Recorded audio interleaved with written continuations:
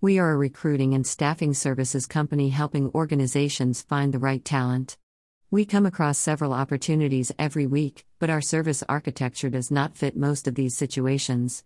We were giving a pass to those opportunities. Over a few months, we passed hundreds of them, and we hated to see this happen. We chanced upon an idea that appealed to many of us, and we took a leap of faith to implement it. Soon enough, we realized it was a hurried decision and not working. We decided to cut our losses and change course. What happened? Every organization spots opportunities and works on them to convert those in their favor. In the process of recognizing an event as an opportunity, thinking of alternative routes to seize the opportunity and choosing one of them, every leader takes a unique approach. Some go by their gut feeling and some go to the other extreme of getting an external expert to get an unbiased view of the situation. In our case, a few of us sat down to talk about it. We went by the sense of the house and jumped into it. This was like a decision made based on gut feel. If the outcome would have been favorable, nobody would have questioned the decision-making process. In this case, as I reflect upon it, we did not inquire what assumptions went behind the decision. Many organizations make assumptions while taking a leap of faith and take strategic decisions which have huge upsides or downsides. Sometimes these assumptions could be uninformed and hence, the outcomes could go wrong.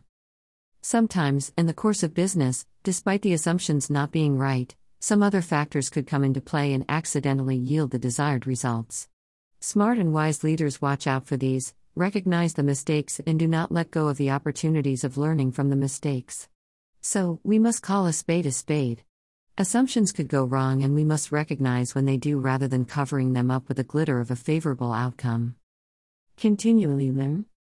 Only mature organizations and their leaders have the guts to list down the assumptions made when they take a leap of faith.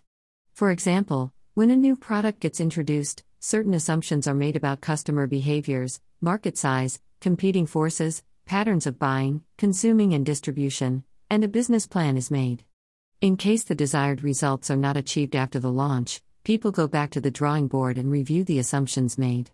In today's world of business, we face several variables and a tremendous pace of change. Thus, it could be too late to analyze the failures and make course corrections. Rather, the systems have to be agile, and thus, we have to learn continually if some assumptions are not proving right on the ground and make adjustments in our approach towards the market or the project. Smart leaders and organizations do not despair if something goes wrong. They are extremely aware of the reality and willing to make corrections. Stop or pivot as required. Sometimes the progress made is hard to reverse or change the course one has traversed.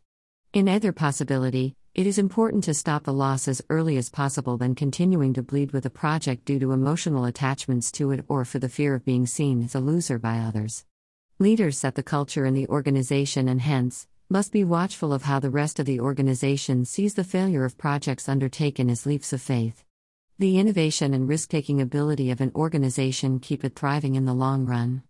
Hence, leaders have an important role in making sure that the assumptions are identified and listed right in the beginning. Most importantly, the new initiatives must be reviewed at the right frequency to ensure that the victories are celebrated and losses are stopped as the case might be.